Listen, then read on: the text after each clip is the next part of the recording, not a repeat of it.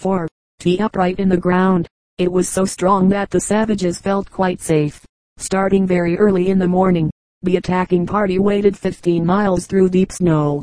Many of them had their hands and feet badly frozen. One of the chief men in leading the attack was Captain Benjamin Church of Plymouth. He was a very brave soldier, and knew all about Indian life and Indian fighting.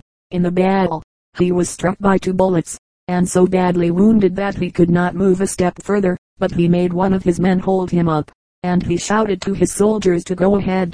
The fight was a desperate one, but at length the fort was taken.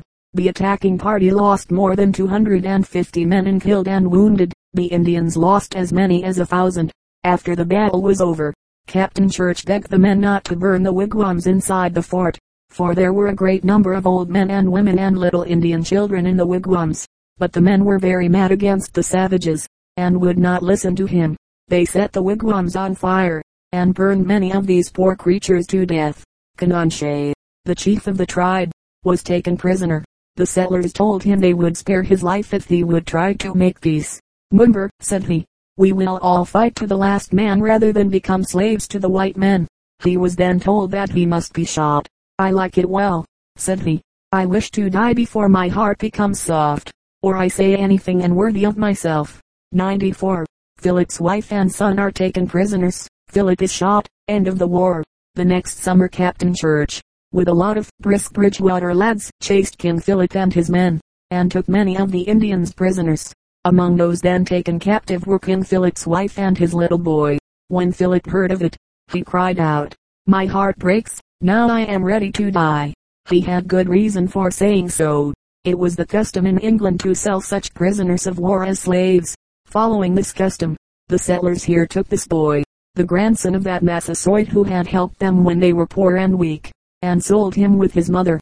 They were sent to the Bermuda Islands, and there worked to death under the hot sun and the lash of the slave driver's whip. Not long after that, King Philip himself was shot. He had been hunted like a wild beast from place to place. At last he had come back to see his old home at Mount Hope once more. There Captain Church found him. There the Indian warrior was shot. His head and hands were cut off, as was then done in England in such cases, and his head was carried to Plymouth and set up on a pole. It stood there 20 years. King Philip's death brought the war to an end. It had lasted a little over a year, that island, from the early summer of 1675 to the latter part of the summer of 1676. In that short time the Indians had killed between 500 and 600 white settlers, and had burned 13 villages to ashes, besides partly burning a great many more. The war cost so much money that many people were made poor by it, but the strength of the Indians was broken, and they never dared to trouble the people of southern New England again. Footnote 12. Bermuda. The Bermuda Islands are in the Atlantic, north of the West India Islands and east of South Carolina. They belong to Great Britain. 95. Summary. In 1675 King Philip began a great Indian war against the people of southeastern New England. His object was to kill off the white settlers, and get back the land for the Indians. He did kill a large number, and he destroyed many villages, but in the end the white men gained the victory. Philip's wife and child were sold as slaves, and he was shot. The Indians never attempted another war in this part of the country. Who was Wamsett? What happened to him? Who was King Philip? Why did he hate the white men? What did he say to himself? What is said about the praying Indians? What happened to one of them? What was done with 3 of Philip's men? Where and how did the war begin? To what part of the country did it spread? Tell about the Indian attack on Brookfield. What happened at Headley? Tell how a woman drove off an Indian. Tell all you can about the great swamp fight. What is said about Canonche? What is said of King Philip's wife and son? What happened to King Philip himself? What is said about the war? William Penn 1644-1718. 96. King Charles II gives William Penn a great piece of land, and names it Pennsylvania. King Charles II of England out a large sum of money to a young Englishman named William Penn. The king was fond of pleasure, and he spent so much money on himself and his friends that he had none left to pay his just debts. Penn knew this, so he told his majesty that if he would give him a piece of wild land in America, he would ask nothing more. Charles was very glad to settle the account so easily. He therefore gave Penn a great territory north of Maryland and west of the Delaware River. This territory was nearly as large as England. The king named it Pennsylvania. a word which means Penn's Woods. At that time the land was not thought to be worth much. No one then had discovered the fact that beneath Penn's Woods there were immense mines of coal and iron, which would one day be of greater value than all the riches of the King of England. 97. William Penn's religion. What he wanted to do with his American land. Penn belonged to a religious society called the Society of Friends. Today they are generally spoken of as Quakers. They are a people who try to find out what is right by asking their own hearts. They believe in showing no more signs of respect to one man than to another, and at that time they would not take off their hats even to the king himself. Penn wanted the land which had been given him here as a place where the Friends or Quakers might go and settle. A little later the whole of what is now the state of New Jersey was bought by Penn and other Quakers for the same purpose. We have seen that neither the Pilgrims nor the Catholics had any real peace in England. The Quakers suffered even more still, for oftentimes they were cruelly whipped, thrown into dark and dirty prisons where many died of the bad treatment they received. William Penn himself had been shut up in jail 4 times on account of his religion, and though he was no longer in such danger, because the king was his friend, yet he wanted to provide a safe place for others who were not so well off as he was. 98. Penn sends out emigrants to Pennsylvania. He gets ready to go himself. His conversation with the king. Penn accordingly sent out a number of people who were anxious to settle in Pennsylvania. The next year, 1682, he made ready to sail, himself with 100 more emigrants. Just before he started, he called on the king in his palace in London. The king was fond of joking, and he said to him that he should never expect to see him again, for he thought that the Indians would be sure to catch such a good-looking young man as Penn was and eat him. But, friend Charles, said Penn, I mean to buy the land of the Indians, so they will rather keep on good terms with me than eat me. Buy their lands, exclaimed the king. Why, is not the whole of America mine? Certainly not, answered Penn. What? Replied the king, didn't my people discover it, and so haven't I the right to it? Well, friend Charles, said Penn, suppose a canoe full of Indians should cross the sea and should discover England. Would that make it theirs? Would you give up the country to them? The king did not know what to say to this. It was a new way of looking at the matter. He probably said to himself, these Quakers are a strange people. They seem to think that even American savages have rights which should be respected. Footnote 4, referring to the discovery of the American continent by the Cabots, sent out by Henry VII of England. See paragraph 22. 99. Penn founds the city of Philadelphia. His treaty with the Indians, his visit to them, how the Indians and the Quakers got on together. When William Penn reached America, in 1682, he sailed up the broad and beautiful Delaware River for nearly 20 miles. There he stopped, and resolved to build a city on its banks. He gave the place the Bible name of Philadelphia, or the city of brotherly love, because he hoped that all of its citizens would live together like brothers.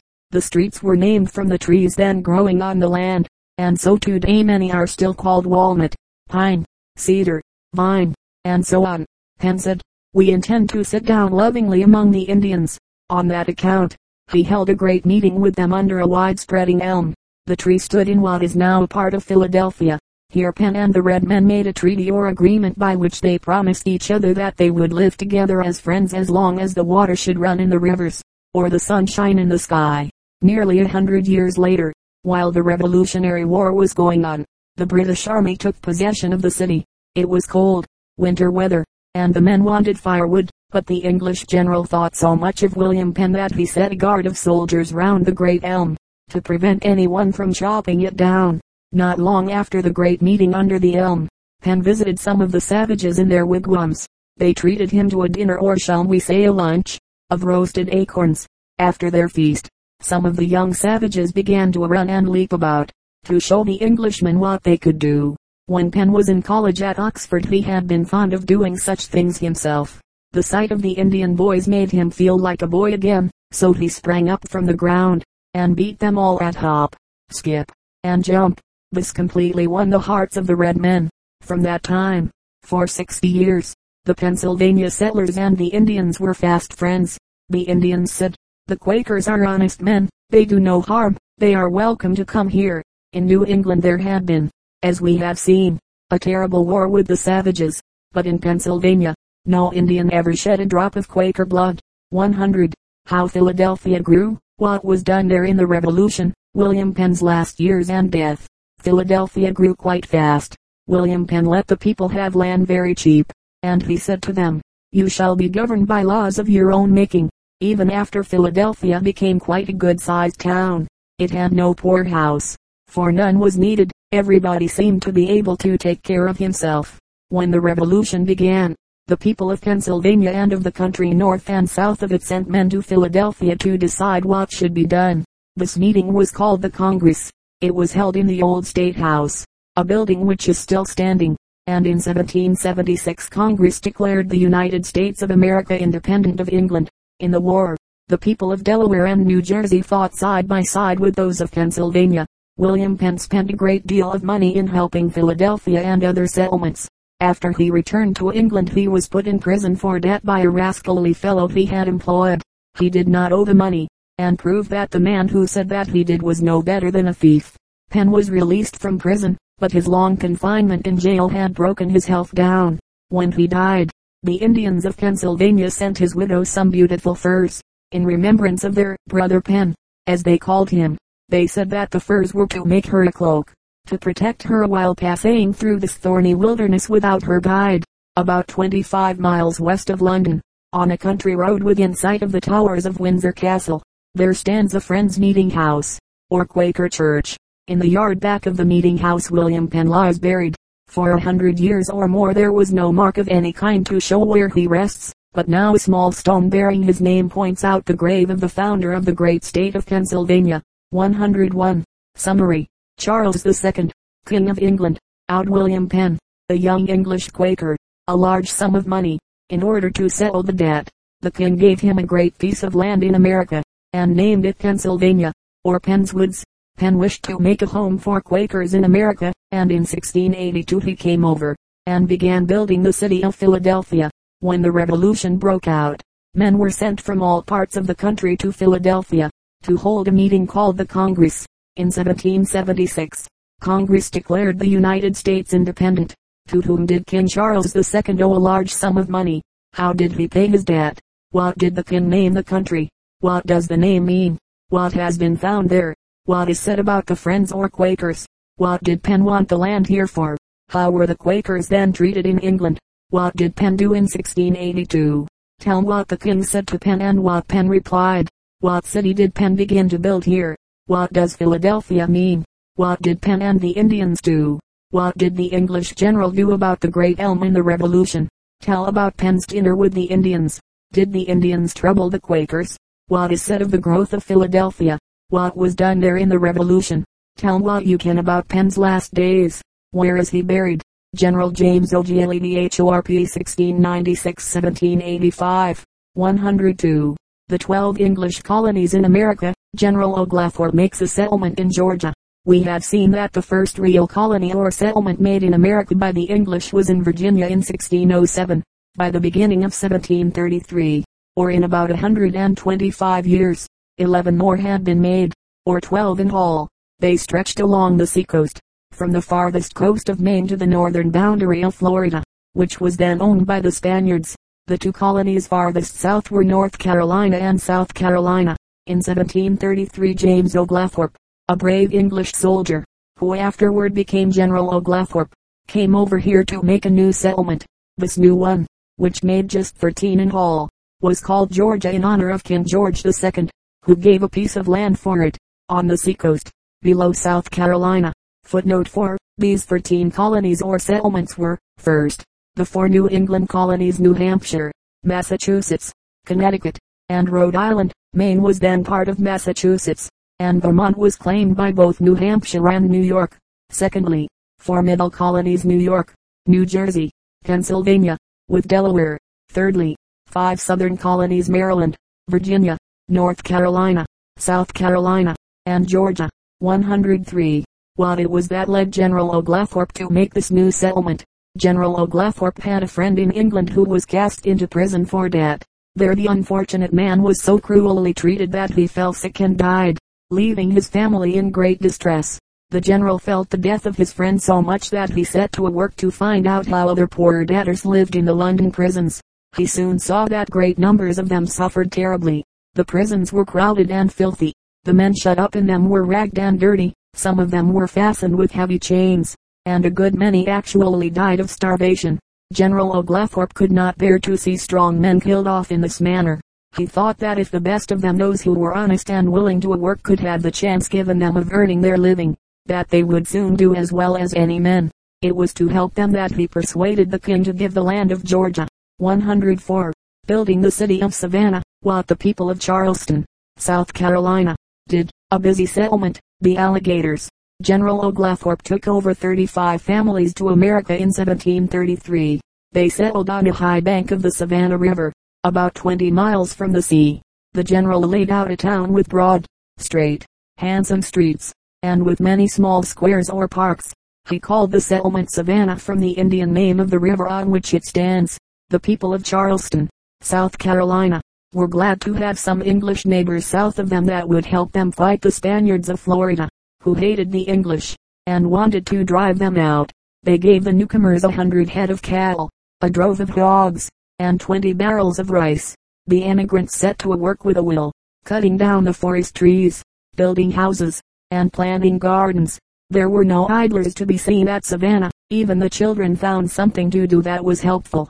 Nothing disturbed the people but the alligators. They climbed up the bank from the river to see what was going on, but the boys soon taught them not to be too curious. When one monster was found impudently prowling round the town, they thumped him with sticks till they fairly beat the life out of him.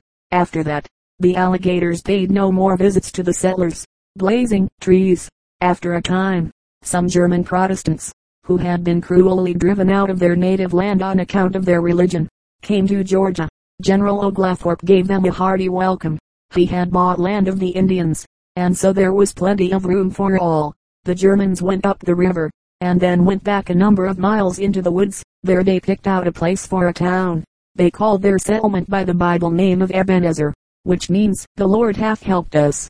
There were no roads through the forests, so the new settlers blazed the trees. That island they chopped a piece of bark off, so that they could find their way through the thick woods when they wanted to go to Savannah.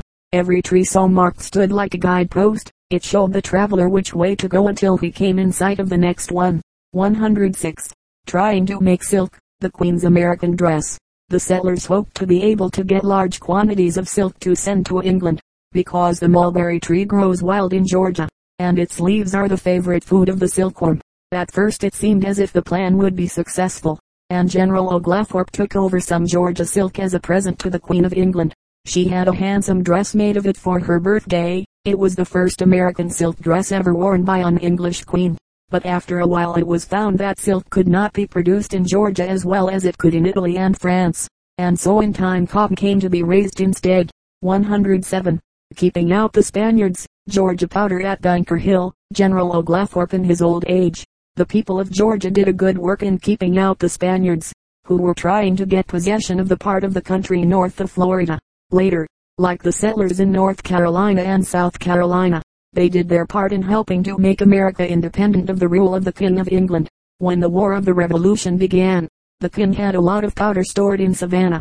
The people broke into the building, rolled out the kegs, and carried them off.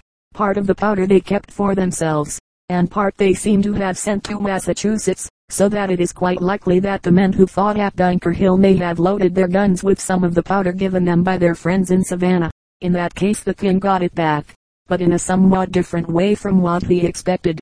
General Oglethorpe spent the last of his life in England. He lived to a very great age. Up to the last he had eyes as bright and keen as a boy's.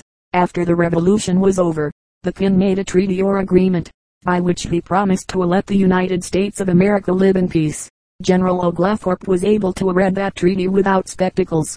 He had lived to see the colony of Georgia which he had settled become a free and independent state. 108. Summary. In 1733 General James Oglethorpe brought over a number of emigrants from England, and settled Savannah, Georgia. Georgia was the 13th English colony. It was the last one established in this country. General Oglethorpe lived to see it become one of the United States of America. At the beginning of 1733 how many English colonies were there in America? Who was General Oglethorpe? What did he do? Why was the new settlement called Georgia? Tell what happened to a friend of General Oglethorpe's. What did he wish to do for the poorer debtors? What is said about the settlement of Savannah? What about the German emigrants and Ebenezer? What about raising silk? What good work did the people of Georgia do? What about Georgia powder in the Revolution? What is said of General Oglethorpe in old age? Benjamin Franklin 1706-1790. 109. Growth of Philadelphia, what a young printer was doing for it. By the year 1733, when the people of Savannah were building their first log cabins, Philadelphia had grown to be the largest city in this country, though it would take more than 70 such cities to make one as great as Philadelphia now is. Next to William Penn, the person who did the most for Philadelphia was a young man who had gone from Boston to make his home among the Quakers. He lived in a small house near the market. On a board over the door he had painted his name and business. Here it is, how he worked, standing before King's. Franklin was then publishing a small newspaper, called the Pennsylvania Gazette. Today we print newspapers by steam at the rate of 200 or 300 a minute, but Franklin, standing in his shirt sleeves at a little press, printed his with his own hands. It was hard work, as you could see by the drops of sweat that stood on his forehead, and it was slow as well as hard. The young man not only wrote himself most of what he printed in his paper, but he often made his own ink. Sometimes he even made his own type. When he got out of paper he would take a wheelbarrow, go out and buy a load, and wheel it home. Today there are more than 300 newspapers printed in Philadelphia. Then there were only 2, and Franklin's was the better of those 2. Besides this paper he published an almanac, which thousands of people bought. In it he printed such sayings as these: he who would thrive must rise at 5, and, if you want a thing well done, do it yourself. But Franklin was not contented with simply printing these sayings, for he practiced them as well. Sometimes his friends would ask him why he began work so early in the morning, and kept at it so many hours. He would laugh, and tell them that his father used to repeat to him the saying of Solomon's: Southeastest thou a man diligent in his business? He shall stand before kings, he shall not stand before mean men. At that time the young printer never actually expected to stand in the presence of a king, but years later he met with 5, and one of them, his friend the King of France, gave him his picture set round with diamonds. Footnote 6. Type. The raised metal letters used in printing are made by melting lead and some other metals together and pouring the mixture into molds.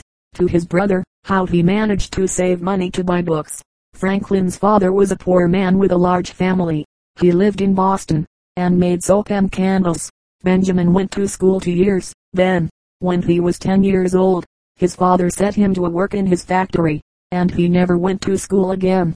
He was now kept busy filling the candle molds with melted grease, cutting off the ends of the wicks, and running errands. But the boy did not like this kind of work, and, as he was very fond of books, his father put him in a printing office. This office was carried on by James Franklin, one of Benjamin's brothers. James Franklin paid a small sum of money each week for Benjamin's board, but the boy told him that if he would let him have half the money to use as he liked, he would board himself. James was glad to do this. Benjamin then gave up eating meat, and, while the others went out to dinner, he would stay in the printing office and eat a boiled potato, or perhaps a handful of raisins. In this way, he saved up a number of coppers every week, and when he got enough laid by, he would buy a book. But James Franklin was not only a mean man, but a hot-tempered one, and when he got angry with his young apprentice, he would beat and knock him about. At length the lad, who was now 17, made up his mind that he would run away, and go to New York. Footnote 9. Apprenticed, bound by a written agreement to learn a trade of a master, who was bound by the same agreement to teach the trade. 112. Young Franklin runs away. He goes to New York, and then to Philadelphia. Young Franklin sold some of his books, and with the money paid his passage to New York by a sailing vessel, for in those days there were no steamboats or railroads in America. When he got to New York, he could not find work, so he decided to go on to Philadelphia. He started to walk across New Jersey to Burlington, on the Delaware River, a distance of about 50 miles. There he hoped to get a sailboat going down the river to Philadelphia. Shortly after he set out, it began to rain hard, and the lad was soon wet to the skin and splashed all over with red mud, but he kept on until noon, then took a rest, and on the 3rd day he reached Burlington and got passage down the river. 113. Franklin's Sunday walk in Philadelphia. The Rolls, misread, the Quaker Meeting House. Franklin landed in Philadelphia on Sunday morning 1723. He was tired and hungry. He had but $1 in the world. As he walked along, he saw a bake shop open. He went in and bought 3 great, puffy rolls for a penny each. Then he started up Market Street, where he was one day to have his newspaper office. He had a roll like a small loaf of bread tucked under each arm, and he was eating the other as though it tasted good to him. As he passed a house, he noticed a nice-looking young woman at the door. She seemed to want to laugh, and well she might, for Franklin appeared like a youthful tramp who had been robbing a baker's shop. The young woman was Miss Deborah Red. A number of years later Franklin married her. He always said that he could not have got a better wife. Franklin kept on in his walk until he came to the Delaware. He took a hearty drink of river water to settle his breakfast, and then gave away the 2 rolls he had under his arm to a poor woman with a child. On his way back from the river he followed a number of people to a Quaker meeting house. At the meeting no one spoke. Franklin was tired out, and, not having any preacher to keep him awake, he soon fell asleep, and slept till the meeting was over. He says, "This was the first house I was in or slept in Philadelphia." 114. Franklin finds work. He goes back to Boston on a visit. He learns to stoop. The next day the young man found some work in a printing office. 6 months afterward he decided to go back to Boston to see his friends. He started on his journey with a good suit of clothes, a silver watch, and a well-filled purse. While in Boston, Franklin went to call on a minister who had written a little book which he had been very fond of reading. As he was coming away from the minister's house, he had to go through a low passageway under a large beam. "Stoop, stoop," cried out the gentleman, but Franklin did not understand him, and so hit his head a sharp knock against the beam. "Ah," said his friend, as he saw him rubbing his head, "you are young, and have the world before you. Stoop as you go through it, and you will miss many hard thumps." Franklin says that this sensible advice, which was thus beat into his head, was of great use afterward. In fact, he learned then how to stoop to conquer. 115. Franklin returns to Philadelphia. He goes to London. Water against beer. Franklin soon went back to Philadelphia. The governor of Pennsylvania then persuaded him to go to London, telling him that he would help him to get a printing press and type to start a newspaper in Philadelphia. When Franklin reached London, he found that the governor was one of those men who promise great things, but do nothing.